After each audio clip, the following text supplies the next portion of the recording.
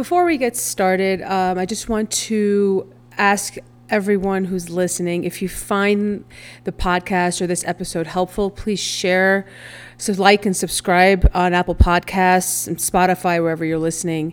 Leave a review if you can. It really helps to get the podcast out to whoever it can help.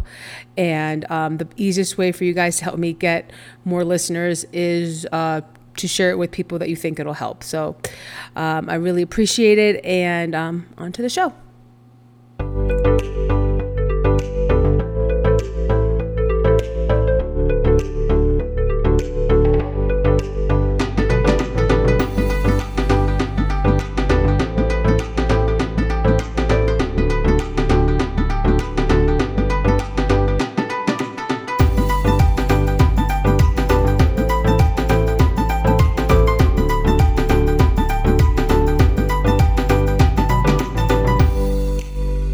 This is the Cherished You podcast. I am your host, Rama. Okay, welcome back, guys.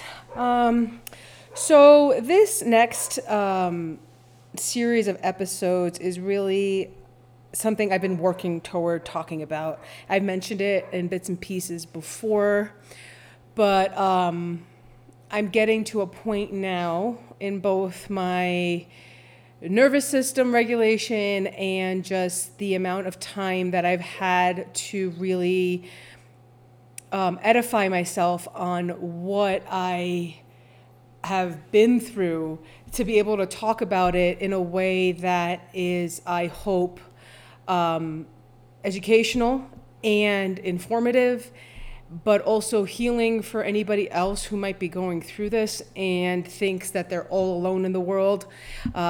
Literally impossible. And in our human experience, we all have threads that connect us as to what we go through. But I definitely went into creating this podcast with the mindset that I needed to get some things out of the way first before I went into talking about my experience and how I got here. Half of that was for getting myself familiar with how to record and make a podcast from scratch by myself, because I'm a one-person team. And the other one was getting the right language and being able to showcase my experience in a way that hopefully will make sense, because it's really easy to dismiss having a narcissistic parent, but particularly a narcissistic mother. It's really easy for people to dismiss that as it can't have been that bad. Like you're overly sensitive to what your mother did to you. And that's not the case. It's not. While I can understand, and I've tried to make sure that I've said this in previous episodes, while I can understand how my mother got to the point where she is in her life, in her personality type, to be the kind of mother that she was to me, and is, by the way, to her other children as well. I am not alone in this. But for me, having had the role in this entire situation the way that I do, as being the scapegoat, being the quote unquote whistleblower, or just being the cycle breaker and seeing the abuse for what it was and calling it out, given the context of the world we live in, the cultural dynamics at work, both white culture and Desi culture both kind of collide in these kind of situations. And then my own, what I believe to be just kind of my role in all of this, because I don't think that, given, and this will make more sense as I explain, as I go through these next few episodes, but really that my role in all of this, I was always more aware than I wanted to be about what was going on. And it's taken years and years and years of learning for me to have language to be able to clearly explain what it is that I knew as a child. And having a strong intuition that was constantly undermined by my mother is something that I am still working on correcting. I'm still working on making sure that I check in with myself first, get complete validation from myself first before I start questioning myself based on what other people are seeing, because my experience is my experience. I know my experience the best, and I will not be gaslit out of my reaction to my experience because other people do not understand or refuse to acknowledge that maybe they have been through something similar, because it shatters their worldview. So what these next few episodes are going to be about is me living in the cult of my mother. My mother is a malignant narcissist, as I've mentioned before. There are certain characteristics that go with being a narcissist. And a malignant narcissist is everything dialed up to 1,000,000. So we have all, in some way, shape, or form, come across a narcissist. If you live in the world, the best version, the most prototypical version of a malignant narcissist is actually Donald Trump. And my mother is very, very closely linked to him as far as personality is concerned. So if you can imagine, that is my baseline that I'm going to go with, because the thing, and this again, I'll go into more detail on this in future episodes, because the story is very long. It will be a few episodes. It will be heavy. So I am going to give another content warning here. I'm going to be talking about abuse. I'm going to be talking about malignant narcissism and narcissism in general. I'm going to be going into emotional neglect and emotional abuse and psychological abuse. All of these things can be triggering if you are either still in this and are not ready to deal with it yet, if you are just coming out of a situation, something similar to this, and you have not gotten to the point yet where you can handle hearing other people's stories. I'm going to give that as a warning, because I think it's important to understand that just because somebody understands what you went through doesn't mean you want to be understood just yet. So after a lot of consumption of material around cults, I am finally able to say clearly that I was born into a family cult. I've been doing I've always been very interested in cults, because I've always seen the one common thread in every cult is that there is a malignant narcissist at the head of it. And what I also knew is that I was attracted to watching this malignant narcissist control all of these people, and that person always, triggered in my mind my mother, because my mother is also a malignant narcissist. What I didn't understand at the time, that I have understood over this past year and a half, 2 years, is that the reason I was always so interested in consuming content on cults, and content is not just online content. I'm talking about everything from the vast amount of documentaries that we have available to us, even before this year in 2023. I think I've already watched like 18 documentaries that I did not watch before on cults. But I have always been interested in cults, and particularly in the last couple of years, it's kind of been ratcheted up, mainly because there has been an immense increase in cult content, but also because I was seeing my family reflected back to me in these cults, and I couldn't quite figure out why. What I have been able to put together now, having done a lot more research, is that families can be cults too, especially when you have a severely narcissistic, or in my case, a malignant narcissist as a parent.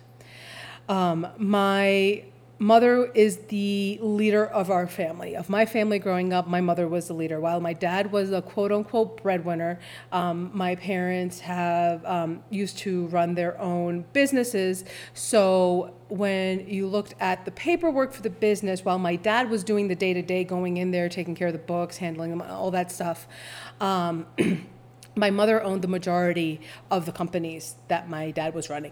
So even in the respect that my my dad may have looked like the breadwinner to the outside world. In reality, my mother owned the businesses more a higher percentage of the business. And she was a 51% owner. My dad was 49%, and that's how it kind of worked out.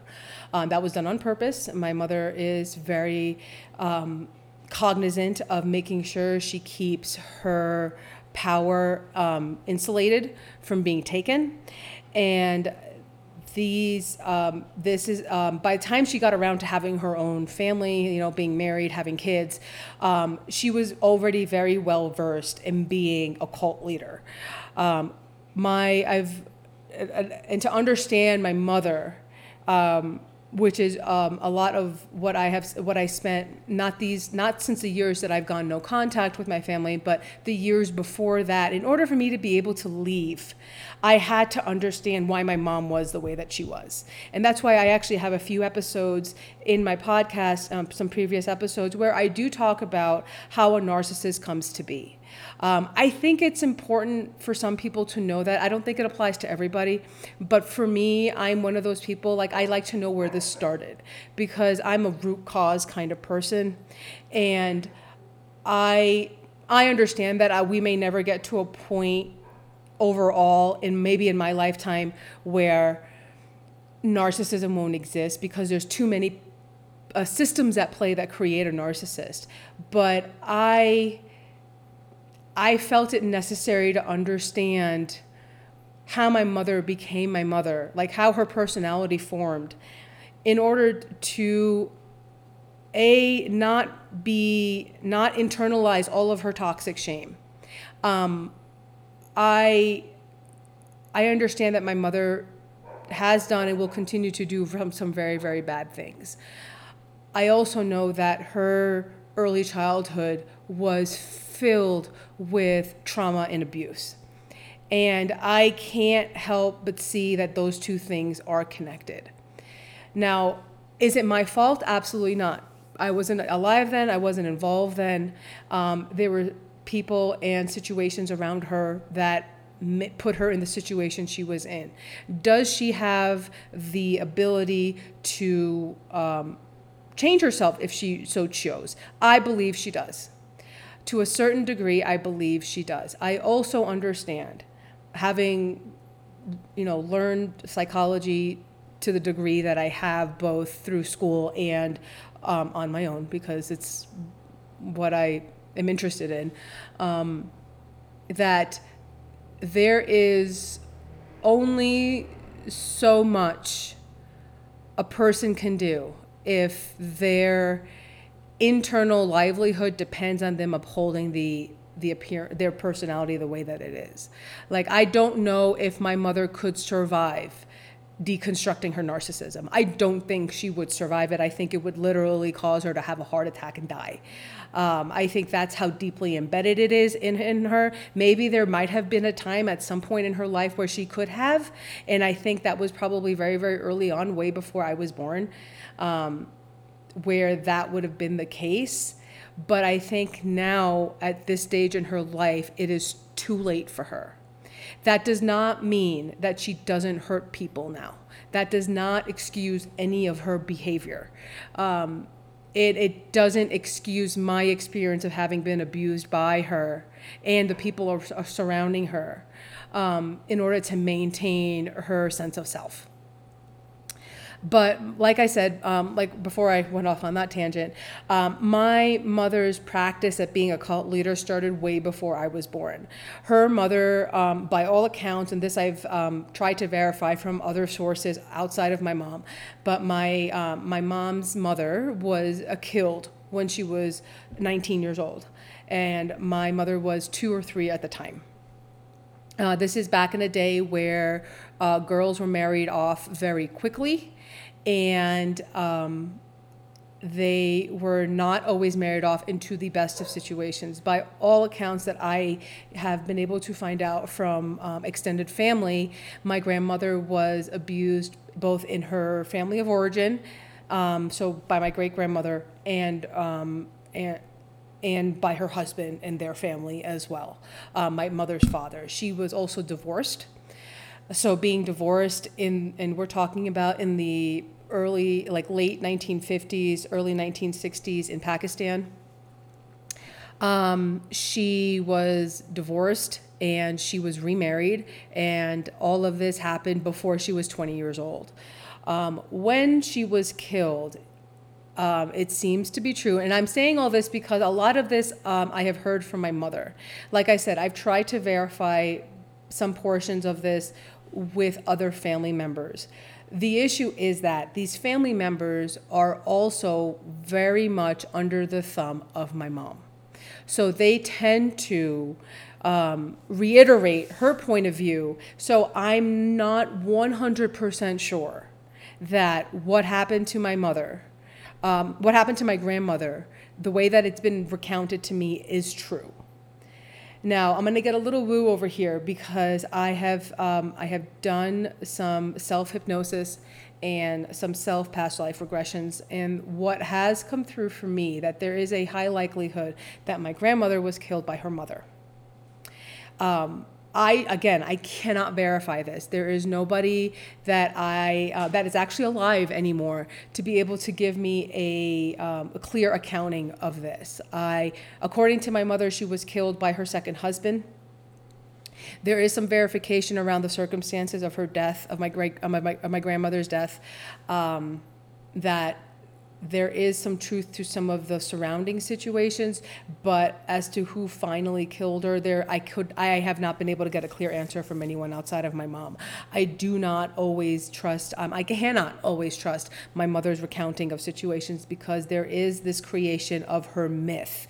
The myth of my mother is created around these stories. Like, oh, look at all this stuff I went through, and now, like, that is why I am the way that I am. She very much has the victim mentality kind of really locked in as a narcissist. She very much does play up the victim portion of her narcissism a lot for sympathy. That is one of the primary ways she likes to get her supply, and the issue is that I have not been able to confirm anything outside of the fact that my grandmother died when she was 19. I have not been able to confirm that she was in fact pregnant at the time. My mother says that she was 9 months pregnant, and when she died, she was shot, and which killed the baby and my grandmother. I don't know if that's true. I do know that the only thing I know for sure is that my mother was killed when she was 19. How she died is not very clear. But like I said, all of these stories that I heard from my mom, and then, at the time, when my mother first told me these stories, I was 16. And when she first told me this, I was 16, and I had already been in a phase of questioning my mother for a good chunk of time at that point. Like, I remember that my first time I really questioned my mom was 8, but I really started doing it around when I was 10. And each year there would be some more things that I just felt didn't add up. And so when she told me these stories, I do remember thinking, I wonder why she's telling me this now. Age appropriate was not something my mother really understood or cared about, honestly. She had put a lot of responsibilities on me for ages that I don't think were, even looking back at it now, I don't think it was appropriate for me to have to do all that. Some examples are like I was in high school and I was having to make breakfast for my siblings and myself and my mother's tea, because she didn't drink coffee, she drank tea in the morning, and I had to get all of that done before I went to school. I used to have, my first class was at 7 a.m., so I would have to get up at 6 to make sure that all this got done. On top of that was also the religious expectations she had put on us. So we, at different points in my high school years, we used to have a teacher who came in to teach us in the morning before we went to school. So that was something we had to do before we went to school and learned more. I had to pray in the morning before I could go to school. And so there were all of these things that, I mean, I understand teaching kids about religion and whatever, and that kind of indoctrination kind of happens for a lot of people across the board in differing ways. But it was just, I was always felt like I had a lot to do for that, and I never really had time to relax. And that also is indicative of a cult. There is no time to sit around and do nothing, to just be.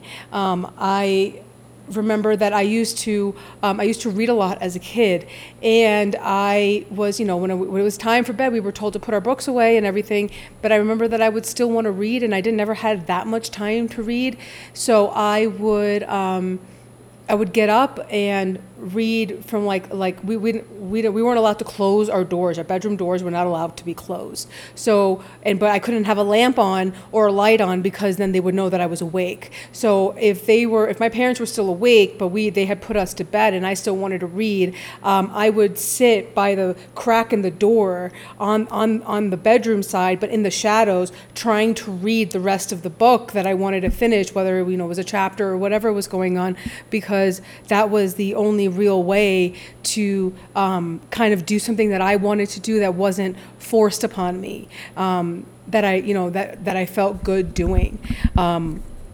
So that kind of, so when I go back to thinking about the myth of my mother, the stories around how her mother died and then how she was raised by her grandmother, my great-grandmother, are, A, I have to take them with a grain of salt.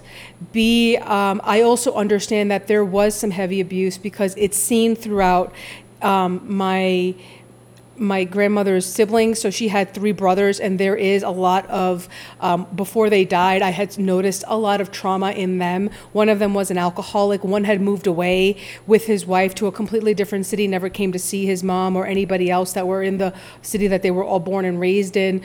And that there was a whole bunch of stories around that too. The other brother lived right, down a block in the lower part of this village, and there was issues with him too and his wife and their kids, and there was always all this drama.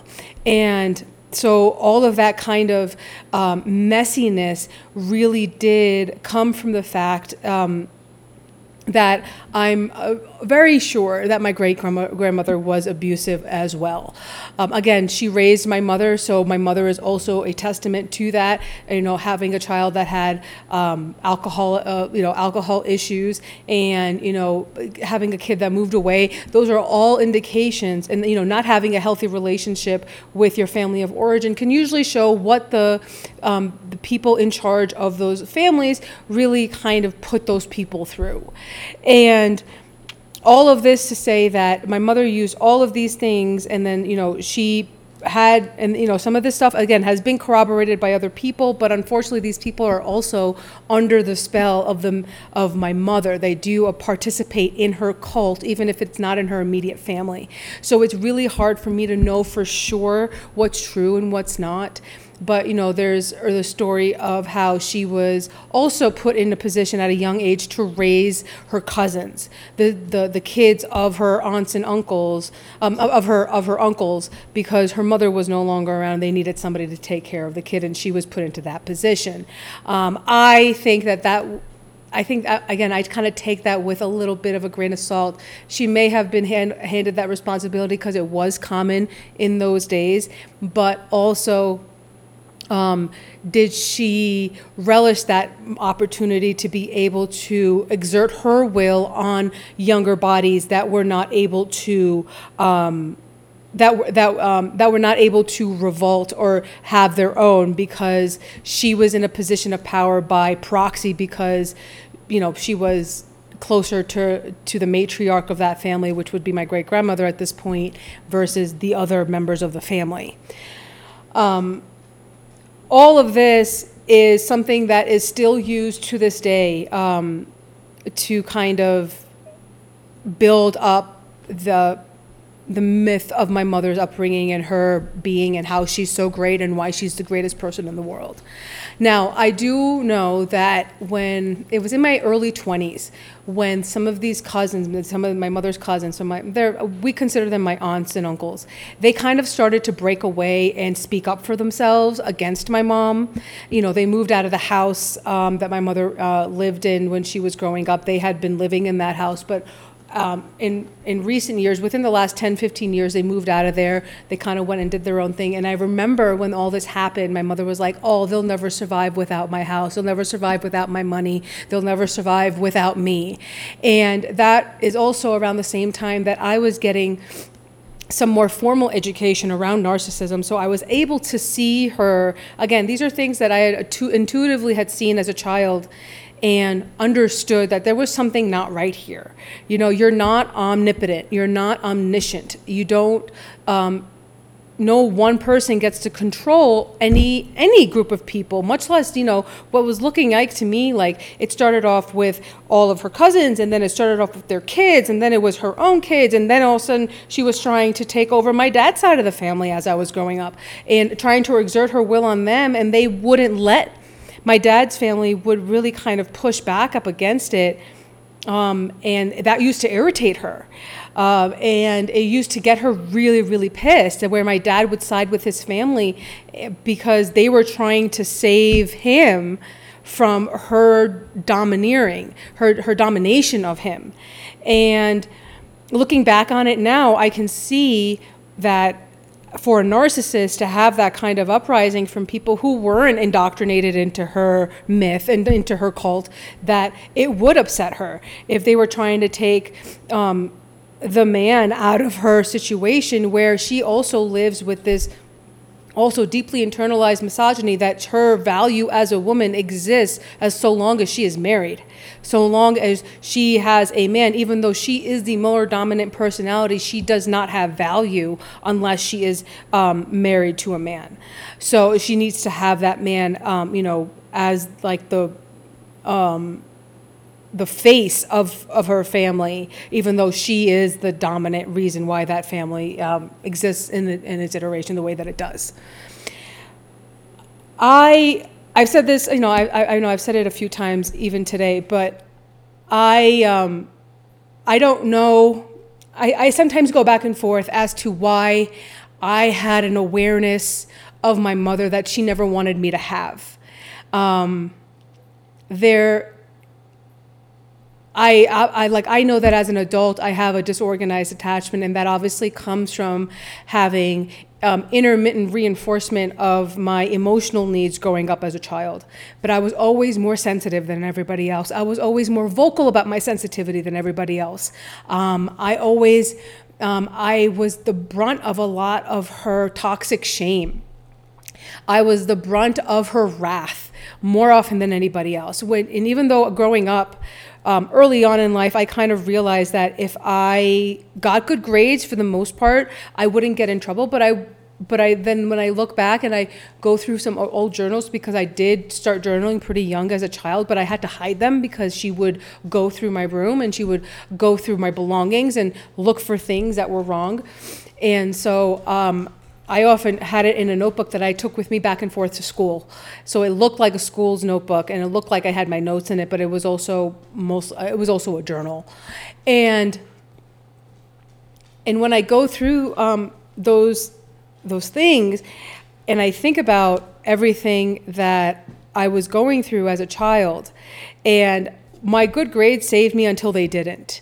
And when I wasn't getting good grades, I was immediately scapegoated. I was immediately used as an example for my siblings of, look at her, don't become like her, look at what a loser she is. And also all of that, like, oh my God, we're paying so much money for you to go to school and you can't even do well. All of these things I internalized for the longest time. And I could not recognize that I had my own way of thinking. I was smart in my own way that didn't always correlate to tests. So I do, again, because of the trauma, I also have ADHD. And so I think differently. I process information differently. And that's not always the best way to do well on a test, because usually a lot of tests, whether they're standardized or just regular school testing, is very like rote. It's like whatever you learn, can you repeat it? And I'm more of somebody, like my brain has always just made connections. So I'm not a very good memorizer. I understand things. And if I don't understand it, I don't know it. And that's, again, these are things I didn't realize about myself until I was already halfway through med school. I was 25, 26 years old when I'm trying to figure out about myself, and I'm still kind of carrying all of these wounds from my mom growing up, where she's like, you're only smart because of me. You're only smart because I did this for you. You're only smart because I provided you with tutoring. You're only smart because I helped you skip a grade. And not because I took the test, but because she was somehow responsible for the thing that I did. And so I had nothing of my own growing up. I didn't,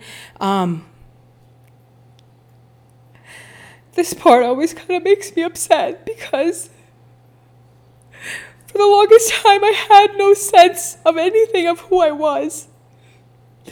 And the only thing that saved me out of all of this, and it's something I'm trying to reconnect to now, now that I've gotten to a certain part in my journey, to be able to reconnect to this portion of myself.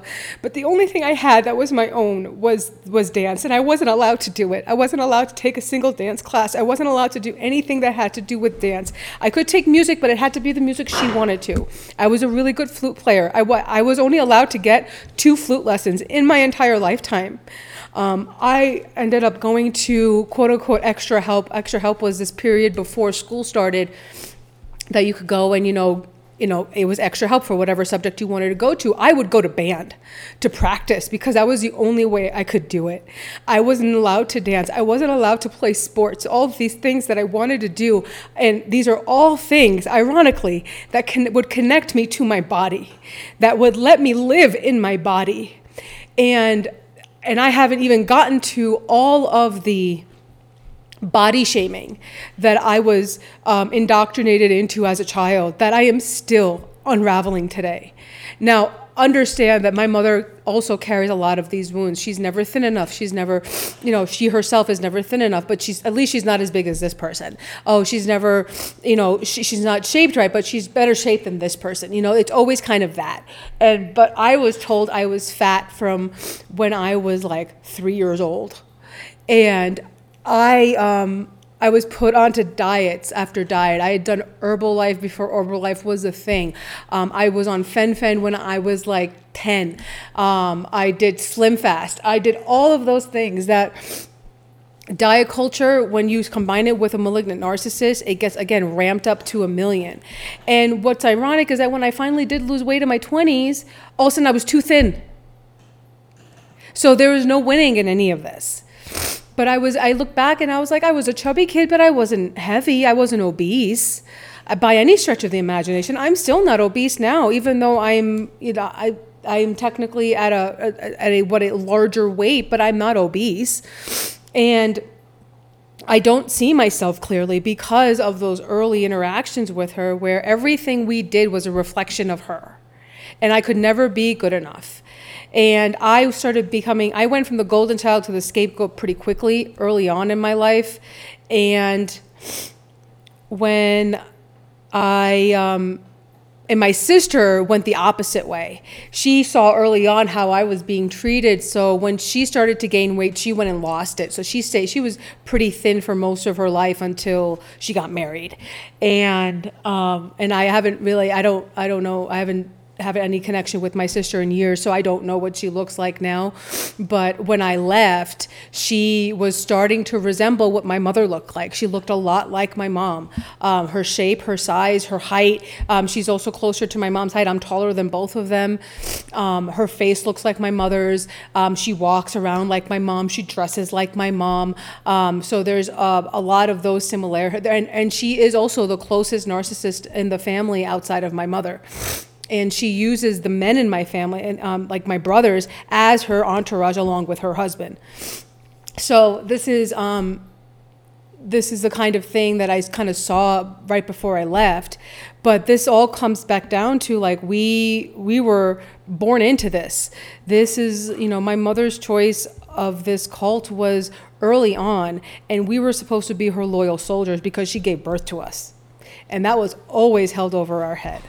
But I didn't even know that I was smart, or if I was pretty, or if I was attractive, or if I was a good person. I didn't know if I was a good person until I was into my like mid to late 20s. Like that's how long it took. And I am grateful because had I, in those early years, I've been depressed and anxious for as long as I can remember. My first memory is at 5, and I remember feeling depressed. I didn't have those words, but there were all the characteristics, everything I was feeling, this kind of despair, this kind of like, I don't know if I'm like, this can't be what life is. This can't be the reason that I'm living kind of deal since I was 5. My first attempt at suicide was when I was 15. My second attempt was at 19. And all of those things, like if I had nobody to talk to, but I was lucky in the sense that because I was good at school and I was allowed to be at school I was myself. And I didn't know if I was smart, and I didn't know if I knew what I was talking about, but I could be myself at school. And there were a handful of teachers that I am so grateful to for this day, because they saved my life. And I don't know that had it not been for them, if I would have lived to see today. And that's an honest to God truth. And I say that because like it was bad. Like going to school was my only highlight, but it really wasn't enough for me to get out of the bed. And I wasn't allowed to sleep a lot anyway, but I wasn't allowed to, it was hard for me to want to leave, but the only reason I left was because it was safer at school for me than it was at home. And had it not been for those handful of teachers who were there for me and guided me and reinforced the good, like the qualities about myself that I now hold dear, had it not been for them, I don't know if I would have lived. Because it was bad. You don't know. It's so hard to explain and really even now put words to the despair that you live with, the anguish that you live with, just knowing that your entire existence depends on whether or not this person who is supposed to be your mother, you have all this mother propaganda getting hit at you at the same time, and everyone's talking about how much they love their moms, and their moms are like so nice and they take care, and I am deathly afraid of mine. And I don't know how to reconcile that. I don't know if I'm the one who's wrong because you're a child. You don't know. And you're being told both at home and at school, oh, it can't be that bad. But there were these couple of teachers who were able to be like, you know what, maybe it is that bad. But I will help you in the best way I know how. And they were my anchors and my life raft in a time where I don't know if I would have lived through high school had it not been for them. And all of this to say that cults are not always giant groups that promise you big things. Cults can be a family system run by one person who's telling you this is how you have to live. And if you don't live that way, your existence is not valid. You don't exist if you don't do all of these things for me. And in the event that you are one of those people that has or is currently living in the cult of a malignant narcissistic parent, you are not alone. And I know like the little bits of freedom that you do get are precious and cherished, and as they should be, because those are going to be the lights out of the dark tunnel that's going to lead you out, I promise you. Because there were times when I didn't think I was going to make it. I really don't. I'm still honestly surprised every day that I made it this far. So, yes, it's emotional. This also, all the story I've been waiting to put out because I knew that it was going to bring up all this, and I know that this is going to be sharing my story and having to say it out loud is both cathartic and exhausting. And it's so, but it's needed, because I don't consider myself unique. I don't consider my experience unique. I am not the only one who has gone through this. But there's not a lot of people talking about what it's like to live with a narcissistic mother. And there, I mean, I think for the most part, most people understand that a lot of narcissists are men. And we can reconcile men being narcissists. They exist in our everyday world. They're in positions of power. They're, presidents and dictators and CEOs of companies. And you understand how the system reinforces men being narcissistic. But a narcissistic mother, especially considering, again, all the propaganda around what it means to be a mother. And then you are faced with understanding that your mother does not fit that mold. She plays the role real well for everybody else, but behind closed doors, your life is a completely different story that only you know of. And if you tried to tell somebody it, they wouldn't believe you. I'm here to tell you that I do. I believe you. I lived it. I get it. And you are not alone. And if there's anything I can do for anyone, please leave me a message, DM me. You guys can find me at The Cherished You on all of the social media channels. But please know that you are not alone. And the whole purpose of me spending these next few episodes going through my story bit by bit is because, A, it's hard to kind of say it all in one place, like all at once. And it's a very long story.